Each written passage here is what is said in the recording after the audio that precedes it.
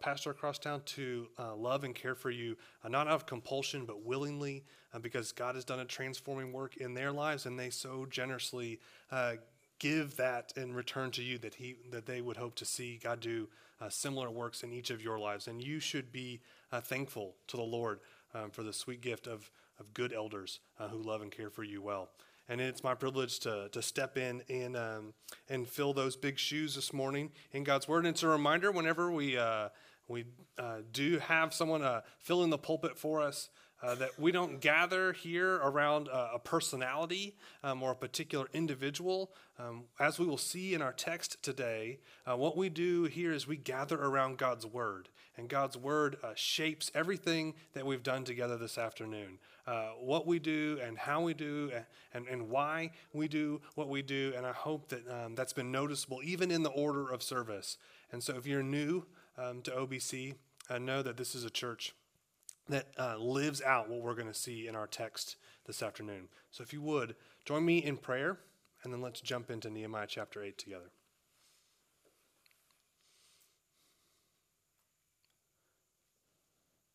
Lord, there are a million distractions. There are things running through my head and through the heads of each person in here. There are things going on outside this room. There are distractions in our pockets and in our hearts that are pulling us away from focusing on you. By your grace, through your Spirit, would you now give us an attention to you and to your word? What a gracious gift it is that we get to gather around your word to hear from you, that you would love us enough to teach us and rebuke us and correct us and to train us in righteousness, that we would be thoroughly equipped for every good work. And so, Lord, give us ears to hear and hearts to respond. In Christ's name we pray. Amen.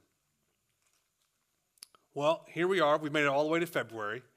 And just a couple weeks ago, we celebrated New Year's, and maybe you're an avid New Year's watcher. You keep up with the big festivals in all the big cities, and particularly when we think of New Year's Eve, we often think of the ball dropping in Times Square, and so there was a huge gathering, of course, this year in Times Square, and all the regular things were there. The recognizable faces and the nameless masses.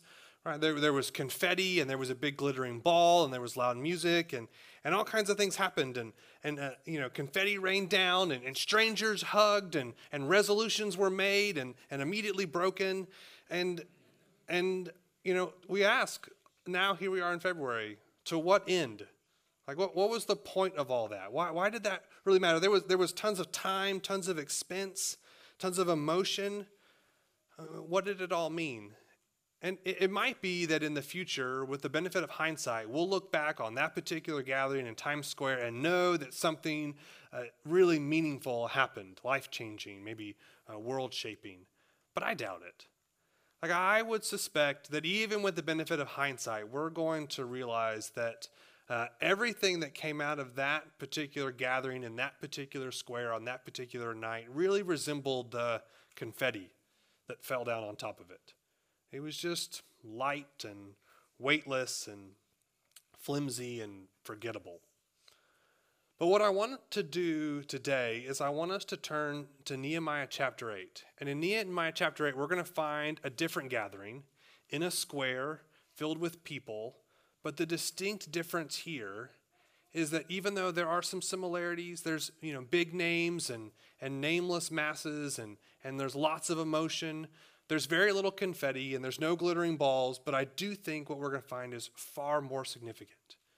Because what we're going to find in this story, even though it was 2,500 years ago, is that everything in this story resembles the foundation that it is built on. And that foundation is the Lord and his word. And that foundation, well, it's not like confetti at all. It's weighty and it's sturdy and it's unforgettable and it's life-shaping for us. So if you haven't already, turn with me to Nehemiah chapter 8. And if you're using, if you don't have a Bible, we've provided Bibles there on the table just as you come in. And if you're using one of those, today we're on page 424. Now, it can be hard to jump into, chapter 8 of a story or even more important, it's hard to jump into page 424 of a really complicated book like the Bible. And so before I read our passage today, just kind of catch us up to where we are. And so as Austin talked about before we read Psalm chapter 95, despite all that God has done for his people have run from him. And time again, they have abandoned him, and they have forsaken him. And he has finally sent them off into exile. And it seems like he has abandoned them. Despite his promises to care for them and to redeem them, it seems like he's forgotten them, but he hasn't. And in the books of Ezra and Nehemiah, we see God rescuing those people once again, not because they deserve it, but because he deserves it. He deserves to rescue them. He deserves to have it because he is good and he is holy. So he is drawing his people back to himself just like he said he would. And so Ezra and Nehemiah, if you don't know, these two books, they kind of fit as a pair. They may even have the same author for the most part, compiled together. And they're the story of how God is bringing his people back from Babylon to Jerusalem. And so they take place over 70 years, give or take. You've got the first wave coming back from Babylon, and then later on, Ezra comes back at the end of the book of Ezra to teach the people the word. And then about 15 years later, Nehemiah shows up. And Nehemiah is sent by King Artaxerxes to rebuild the wall. And that wall is miraculously completely rebuilt in just 52 days. If you've got your Bible open, just turn over with me to Nehemiah chapter 6. Up to this point, the wall has been rebuilt. And then we see at the end of Nehemiah chapter 6, verse 15, it says, the wall was completed in 52 days on the 25th day of the month of Elul. And so that's important because all the action of this story so far has built up over these 52 days. And now on the 25th day of the 6th month, the work is complete.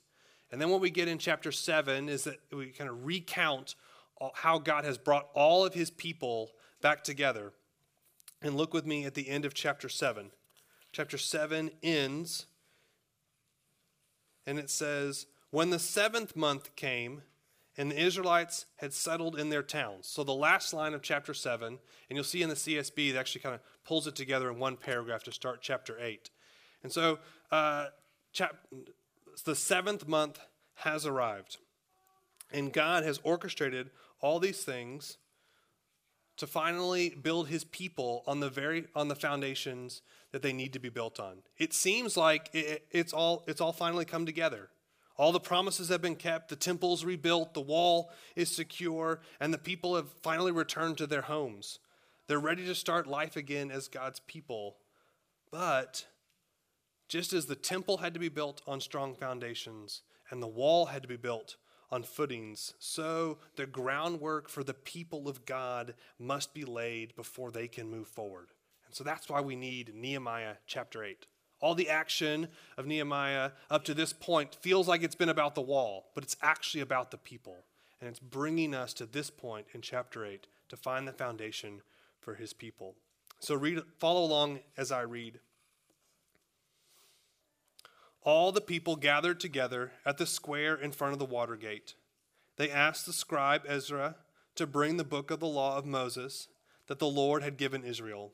On the first day of the 7th month, the priest Ezra brought the law before the assembly of men, women, and all who could listen with understanding.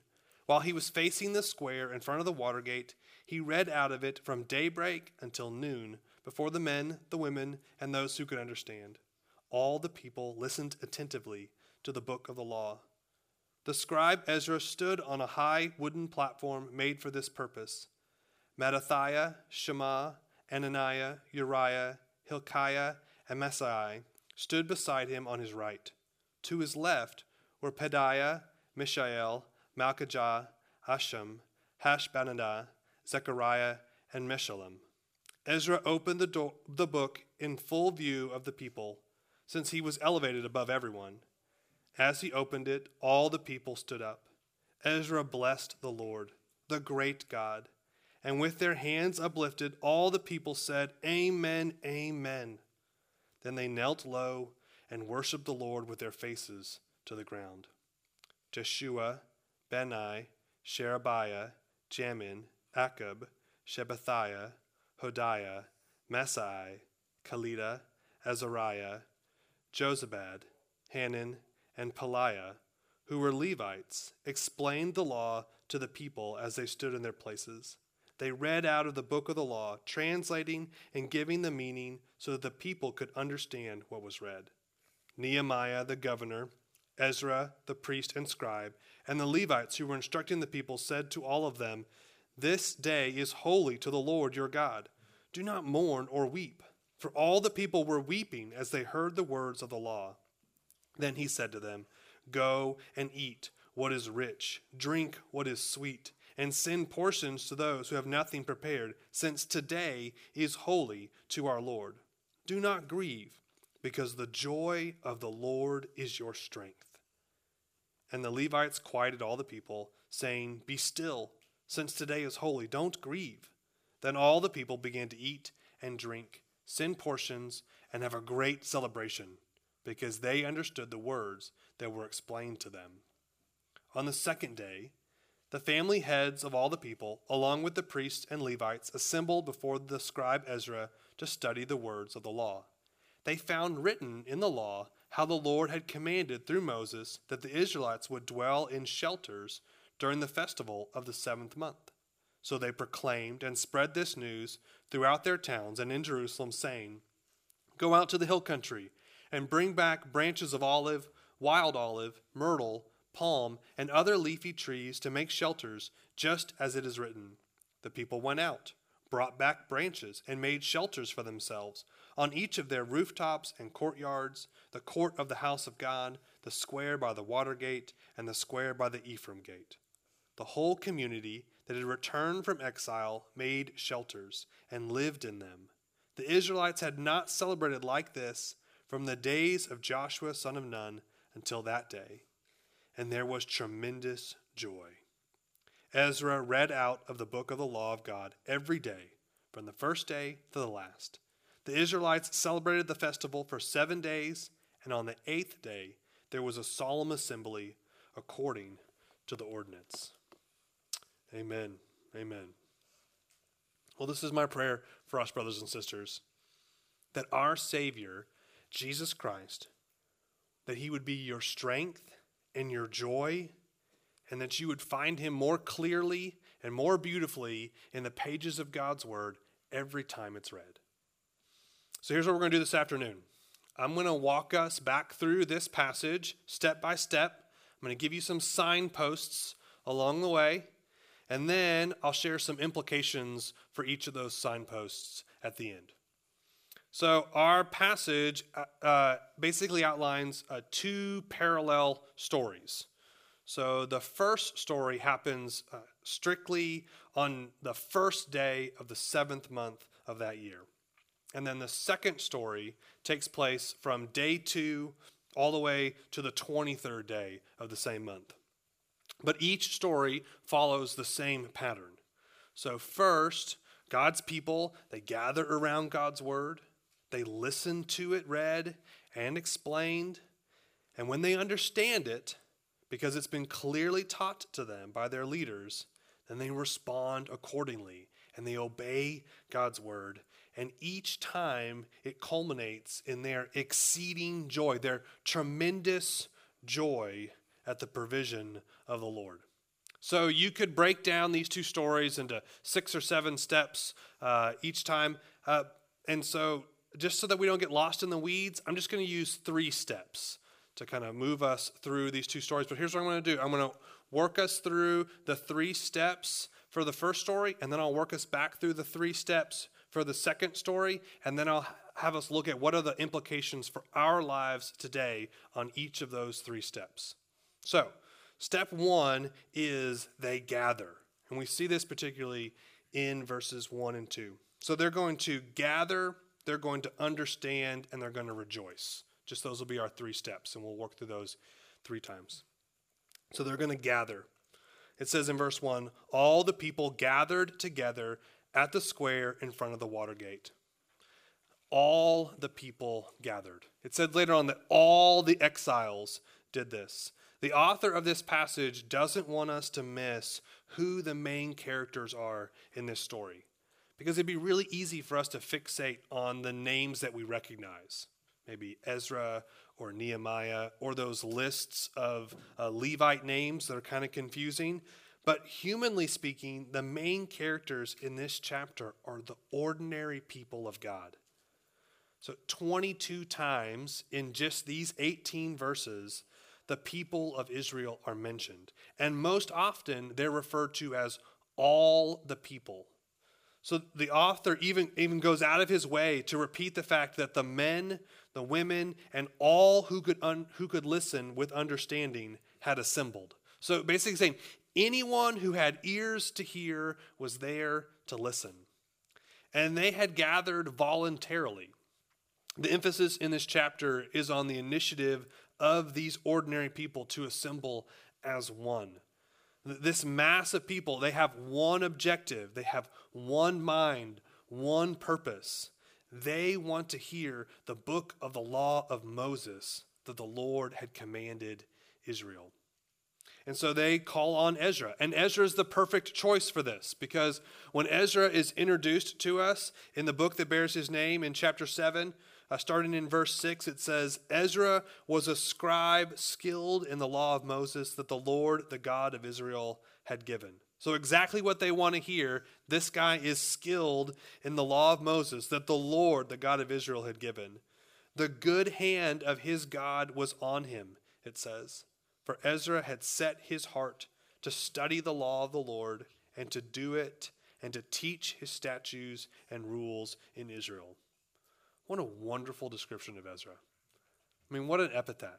Wouldn't that be wonderful that that was written on our tombstones? Here lies who loved the word of the Lord and committed, set his heart to do it and to teach it to others. Now, we haven't actually seen Ezra in about 14 years. He kind of disappeared in the narrative, but he's ready for center stage. But he's not the main attraction. The people here, again, have assembled to hear from the Lord and from his word. And so we're not exactly sure what passages Ezra read. It does tell us that he was there from daybreak until noon, which may seem like a terribly long time, but it actually probably isn't enough time to read all of the first 5 books of the Bible and to explain them. So he's probably making some pastoral choices there, but what he's attempting to bring to them is God's word. Not Ezra's words, not Ezra's opinions, not Ezra's collection of the best things we need to do next as the people of God. He is bringing them as best as possible God's word. And that's what we're to gather around God's word, delivered by his prophets and his apostles directly to us. What a gift that we have a God who speaks and then we can gather around God's word. And so it says in verse 2 that Ezra the priest brought the law before the assembly, both men and women and all who could understand what they heard, on the first day of the 7th month. And we're meant to take note of how the Lord has sovereignly orchestrated all of these things to set it up so that Nehemiah would be sent back from Babylon. He would travel. He would arrive in Jerusalem at a particular time, and that through incredible hard work and the work of the Lord, 52 days later, they would be ready at the end of the 6th month to gather together at the beginning of the 7th month around God's word. And that's not an accident. The 7th month is incredibly important. Not only is it 7th, which would have been the month of completion. 7 carries a lot of weight in the Old Testament, but specifically, God has timed it that there are 3 festivals in the 7th month. And so here they arrive on the first one, the Feast of Trumpets, and they are ready to hear from God's word, have it blasted over them, if you will. And so it's not an accident that the people will celebrate these specific feasts at the end of the 2nd Exodus and their return to the Promised Land, just like they were commanded to celebrate them at the end of the first Exodus as they first came in to the promised land. They're reenacting their own history in a statement of faith to the Lord. And these people, they didn't show up here haphazardly or out of tradition or just out of boredom. There's nothing else going on. They might as well just get together or follow the crowd and see what everyone else was up to. No, they had gathered purposefully. And that purpose was to understand God's word. And so they've gathered, and now they're going to understand. And we see this in verses 3 through 11. So Ezra read out loud on a platform built for the purpose, facing all the people. And he did it from early morning until midday, from sunrise to high noon. Okay, and so by comparison, none of Trey's sermons compare in length. Okay, we can give the guy some slack. Maybe you'll offer that to me here in just a few moments. But Ezra isn't at this alone, praise God. The author goes to great lengths to introduce to us a team that's being used to benefit God's people. It's not just Ezra, even though he's inspired as one of God's prophets by the Holy Spirit. No, beside him are 13 other men gathered with him on the platform, and then spread out in the crowd are another 13 Levites, specifically there to make sure that the people hear God's word. They're helping with either the reading or the teaching or even just making sure all the scrolls are pulled out and delivered. But the author goes to great lengths to help us see that it's not just Ezra that's doing this work. It's that the people need all of these leaders invested together, committed to this one thing, to deliver God's word to God's people. But remember, the main characters are the people themselves. The men, the women, and the children, they're gathered around God's word with the purpose of understanding it rightly. And so they listen attentively, it says. And their body language expresses that focus. They face Ezra. They stand at attention, kind of like when a judge enters a room or a bride in a wedding. They're giving their full and undivided attention to God's word as it's read to them. And that leads them to worship. Ezra blesses the Lord, the great God, and all the people cry, "Amen, amen." Now, if you grew up in a church that you hear that all the time, like I grew up in a church where it was normal for us to respond to the pastor or to the reading of God's word with "Amen, amen," then that may just seem like just a normal everyday phrase. For some of you, that's a completely new term for you. But when we think about "Amen, amen," we don't really think about like what it really means. But probably what's happening here, there's a couple options. They could be saying something like "truly, truly," like they are agreeing with the truth of the word that's read to them. Or it could be something really hopeful, like "may it be, may it be, may the promises that have just been read, may those come to fruition." Or it could be very submissive. And I actually think this is probably what's happening here, is they're submitting under God's word. They're even taking on the commands and even the punishments, the rebuke that's coming upon them. They're saying, "So be it. So be it." And they're lifting up their hands submissively. They're bowing down their faces before the Lord. They are responding to the Lord in a way that the people would respond to a mighty king. To say, "Truly, truly, you are the God. Your word is true, and we submit to it." And these 13 Levites that we see in verse 7, they're dispersed among the people, and their role is to explain the law to the people as they stood in their places. And they read out of the book of the law, translating and giving the meaning so that the people could understand what was read.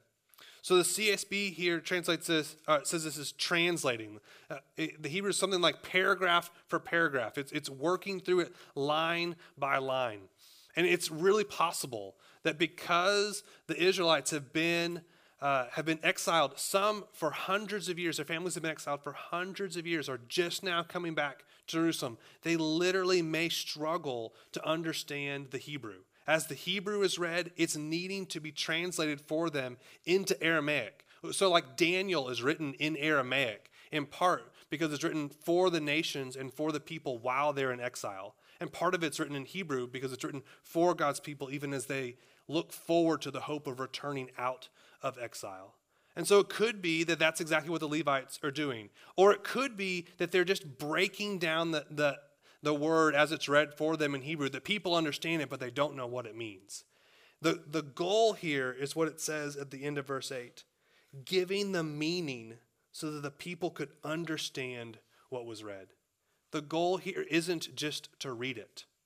That would be like if your goal this year was to hear the whole Bible, and you just put it on like 4 times speed and play it in your commute. And yes, every word came out and it hit your ears, but you had no ability to understand and respond rightly to it. And you could say at the end of a month, yes, I've heard every word of the Bible, but what effect, what meaning would it have in your life that you would understand and respond rightly to it? No, the goal for these people is that they would understand God's word.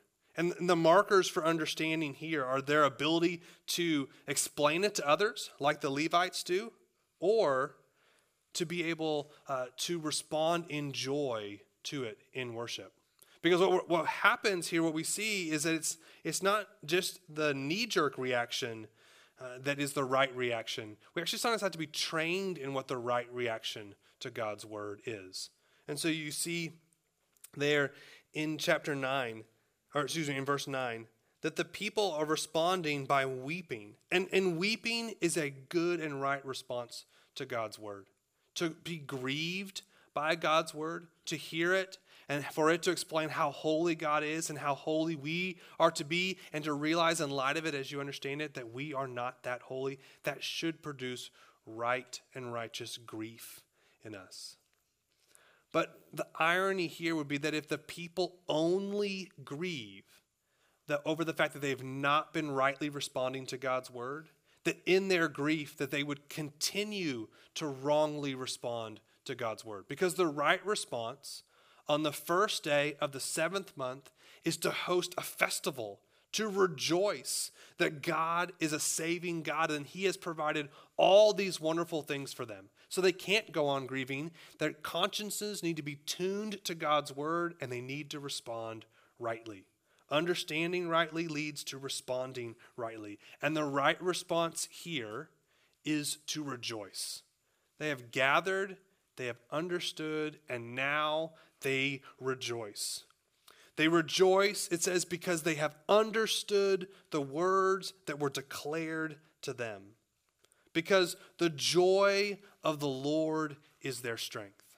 This literally means that the joy of the Lord is their refuge. The Lord's joy is their place of strength. It's their place of protection. In the joy of the Lord, they find all the provision they could ever need. So they can rightly respond to God's word. Quickly, let's see this pattern play out again over the second day. So first, they gather again. They gather, that says the heads of the fathers' houses gather together in verse 13. And they gather again for the same reasons, to study the words of the law with Ezra. And then they understand it again.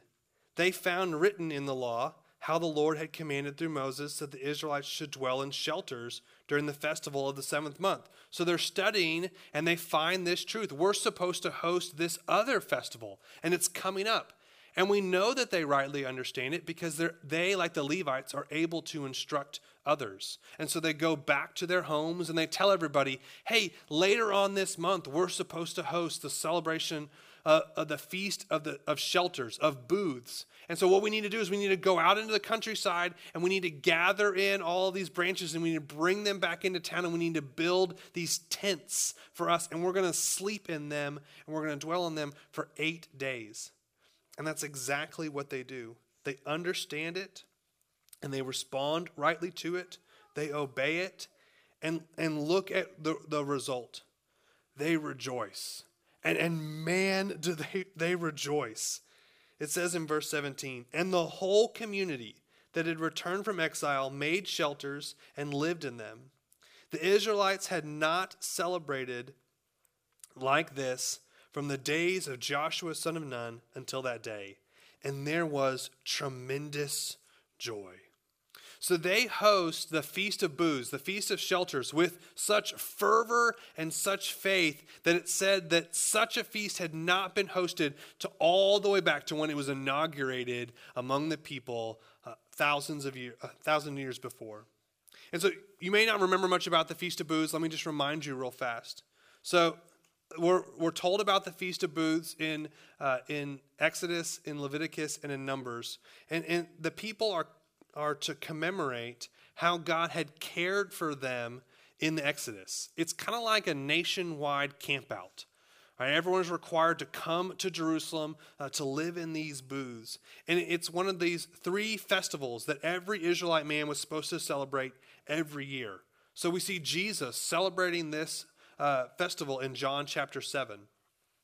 And so even though they had wandered through the desert for 40 years, they through all of that, they're reminded that God had protected them. And so even now, as they've just built this huge stone wall to protect them, they're going to reenact the Exodus and to say, all right, we don't trust in walls. We don't trust in our own strength. We're going to build tents for us made out of palm branches, tents that can't even keep the weather out, let alone our enemies out. Because we're not trusting in these structures, our hearts are set on God. The joy of the Lord is our strength. And we can do this not just for one night, but for 8 nights. And not just a few of us, but all of us can do this because we are trusting in the Lord. This becomes an ordinance for them. It's an outward obedience that represents an inward faith. It's the same ways that we practice baptism or the Lord's Supper. These are outward obediences that represent what we truly have already believed and what the Lord has done in our heart. And so as we try to understand all of chapter 8, let me just boil it down to this idea that the word of the Lord leads the people of the Lord to the joy of the Lord. That's what I think we see as we've moved through these patterns of gather, understand, and rejoice. It's that the word of the Lord leads the people of the Lord to the joy of the Lord. So I want us to close our time by thinking about what does that mean for us? Right here, right now, Ozark Baptist Church, 2024. Well, let me encourage you, OBC, to gather purposefully. Gather purposefully. As God's people, may we be those who gather purposefully around God's word. As we said at the beginning, may it drive what we do and why we do it and how we do all that we do as a congregation. So first, let me ask, is your heart in it? Is your heart in this? Do you love to gather around God's word? Or does it feel like a chore or a nuisance or even an aggravation? Because if that's true, as it's all too often true with me, then let's start there. Start there by confessing that to the Lord and to one another, and then pray that the Lord would give you a hunger and give you a thirst that only God's word, illuminated by God's Spirit to reveal God's Son, that only that can satisfy. And not just you as an individual, but you as a part of this congregation, that would mark this church, that we hunger and thirst for what can only come through God's word, illuminated by God's Spirit, pointing to God's Son. And that isn't always easy. And so we need one another to encourage one another, to walk alongside one another, to help one another in that. And then secondly, individually, let me encourage you to grow in the disciplines related to God's word. It's always a good time to start something new, especially when it comes to Bible intake. And so, as we said before, we all probably made a bunch of resolutions a month ago. Some of them have already fallen by the wayside, all right? But even if that's not true, It's always a good time to set a new standard and a new commitment to be in God's Word. And not just to read it, but to read it and to study it and to meditate on it and to memorize it and to discuss it with others and to apply it with purpose. So think carefully about how you intend to gather around God's Word with others. Are you disciplined to be here on Sunday afternoons?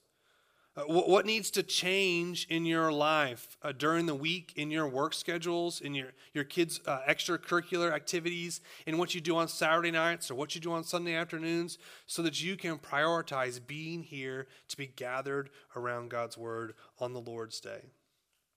And then as you think about how you're bringing in God's Word into your life and centering your life upon it, try not to think too individualistically. Remember, what they do here is they gather together around God's Word. And so intentionally gather with other Christians to study God's Word. Maybe it's with the Amos studies we talked about before, or maybe it's something that you and your spouse or your roommates or your coworkers are going to start together to read God's Word together. Maybe it's a longer reading plan, or maybe it's just a short book for just a few weeks. And then families, whatever stage you're in, how are you guys gathering around God's Word and pulling others into those gatherings? I would especially encourage our fathers to take the example that we see laid out here, particularly those heads of households that we saw in the second story, who stand in to gather around God's Word and then bring it back into their homes. And so I know that in our own home, like when our kids were extra young, the storybook Bibles by Kevin DeYoung most recently, but the one by Marty Mikowski have been incredibly helpful for our family.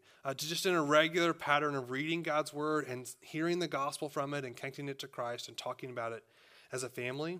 And now that our kids are starting to get a little older, we have a combination of most days of the week, we're just reading through the book of the Bible. So right now we're reading through John, which also happens to be what our sermon series is at UBC. And so on Saturday nights, we read the sermon text in preparation for Sunday, because the goal is that we can all gather together around God's Word so that we can understand it. And that's the goal, is seek to understand God's Word rightly. Don't just gather around it, but gather around it to understand it. And so that starts with our orientation towards God's Word, that we believe that it really has something to say to us, that it really is going to change us. And that requires humility on our part to submit to God's Word so that we can walk in a manner worthy of our Savior. And that also means that we need to have humility to listen and submit to the teaching of those faithful believers that the Lord has placed over us.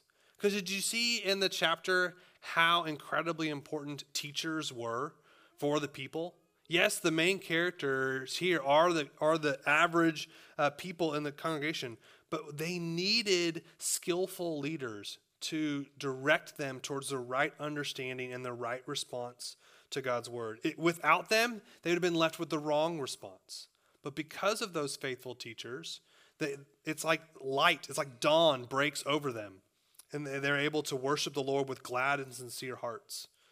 So, members here at OBC, pray for your leaders and be ready to submit to them as Hebrews 13 calls us to do, and not in a way that makes it hard on them, because that would be of no benefit to you. And then elders here, or those who aspire to be elders, let me encourage you to teach and rebuke with all patience and teaching, to exhort your people with love.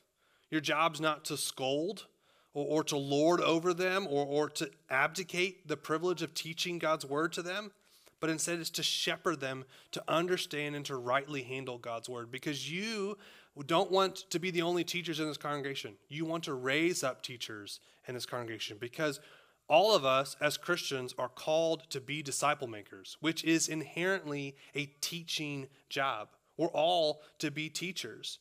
And so whether that's with children or children in the faith, or those that are peers, or even those that we get to point towards more faithfulness, who are more experienced and more mature than us. We're all looking to help others grow more faithful in Christ. And so parents, take this as a particular charge to you, to love the kiddos that God's blessed you in your home, to teach them and to set them up well to understand God's word, even when we come in here. And then kiddos, let me just speak to you for just a minute. Let me encourage you to take advantage of the time that we spend here together. These sermons are designed to point you towards Jesus, and there's nothing you need more than him. And so let me encourage you, when you come to listen. That doesn't mean that you shouldn't bring other things with you. All right, it could be other things that you need to be able to give your maybe slightly divided attention, not maybe your undivided attention to it. But the goal when you come here is to listen to God's word and to help others listen. And so whatever you choose to bring in here with you, bring it so you can have those goals in mind, to listen and to help others to listen. And so that might mean that we listen more with a pen in hand and not a phone in hand, right? Because all of us, we're not as good at multitasking as we think we are, right? And so having something that's built to bring distraction in might not be the best tool to use. So even thinking about the tools all of us bring into this time to hear God's word so we can rightly respond to it. And we need to remember that we have this incredible privilege as English speakers to have tons and tons of resources that God has given us so that we can rightly understand God's word. And we should see that as a blessing, and we should be thankful to the Lord for it. And it should prompt us to pray for those brothers and sisters around the globe who don't have that privilege. As Greg prayed for our brothers and sisters in Egypt, whose opportunities to gather around God's word are sometimes dwindling, and it requires them to do so under danger and threat. So we should pray for them, and we should send resources and do whatever that we can to support them. And that might even mean sending some of the best of us to go to those places where they have yet to hear God's word. That's the right response. What did the people do here when they had the opportunity to celebrate as they understood God's word? Well, one of the things that they were called to do was to feast, to eat, and to drink. But also, it says in verse 12, to send portions and to have a great celebration. So they're to send to those who lack so that they can join in the celebration. And so it's a right response for us when we treasure God's word, when we feast on his word, to send it to others who don't have access to it. Whether that's a kid here in the classes at UBC or someone on the other side of the globe who doesn't have access to God's word. And that could mean our dollars, and it could also mean our lives. Whether that's just down the hall, giving a Sunday or two a month or a year to serve kiddos and to teach them God's word, or time giving up lunch breaks so you can meet with a coworker to read God's word, or even setting aside other hopes and dreams or the hopes and dreams others have had for you to go overseas to places where you're going to have to learn multiple languages to be able to translate God's word into a language that has never had God's access to the word of God, so that those people can join us one day around the feast of the Lamb, worshiping our Savior, as he's promised that every tribe and tongue and nation will join us around the throne. So the right response to God's word is for us to be generous to share it with others so that they can rejoice alongside us. They can rejoice alongside us. And we should rejoice greatly. And our final thoughts, rejoice greatly at the gift of God's word. At the gift of God's word. And let me ask you, where is your joy found? What is the source of your strength? What's the refuge that you have to weather the trials of life and to carry you safely to the joys of the next? Is your joy, is your strength, is it like the confetti in Times Square? Is it weightless and flimsy and forgettable? Or have you set your life on the firm foundation of Christ, on the Word of God incarnate as your Lord and Savior? If you're not a Christian and you've never trusted in Christ to save you, well, Hebrews 12 verses 1 through 3 would call you to lay aside every weight and the sin which clings so closely, and instead look to Jesus, who would be the founder and the perfecter of your faith. For Christ, because of the joy that was set before him, as he looked forward to greatly rejoicing, he endured the cross. And he despised the shame of death by rising from the grave. And now he's seated at the right hand of the throne of God, and he is preparing a place for all who would trust in him. And he's inviting them to come into communion with him. And if you will turn from your sin and you will trust in him to be your Savior, he will be your joy everlasting. He will be your refuge. And I can't guarantee that with that will come an elimination of all trials and all temptations, but it will mean that you'll have a ballast of assurance that the joy of all creation, Christ, that he will be yours forevermore. And Christian, remember that. Remember that as life is hard, as you get disappointing news, as what seems to be going one direction in the Lord's providence goes a completely different direction. As you deal with the consequences of maybe your sin or the sin of others, know that the joy of the Lord is your strength, and you can greatly rejoice. There can be tremendous joy in your life despite your circumstances, because our God is good. He is good. And we know that when the tent that is our earthly home, when it's destroyed, we have a building from God, a house that's not made with hands, but it's eternal in the heavens. And so while we're still in this tent, just as the Israelites were in their tents, in their booths, right, in their shelters, we groan, 2 Corinthians 5 says, being burdened that what is mortal may one day be swallowed up by life. So we are always of good courage. We know that while we're at home in the body, we'll be away from the Lord, so we walk by faith and not by sight. And we need one another to do that. It is really hard in the hardest days to rejoice solo. But it's often a lot easier to rejoice when we have brothers and sisters in Christ who join us in the sorrow and who point us towards the joy.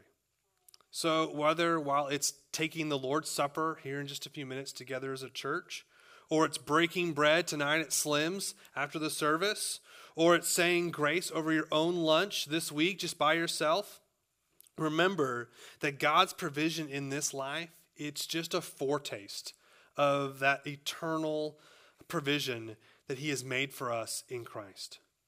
The bread and the wine, they point to the marriage supper of the Lamb, and the new heavens and the new earth, and the fellowship we will have with one another and with brothers and sisters in Christ from all over the globe and throughout time who have trusted in their Redeemer to provide for them forever.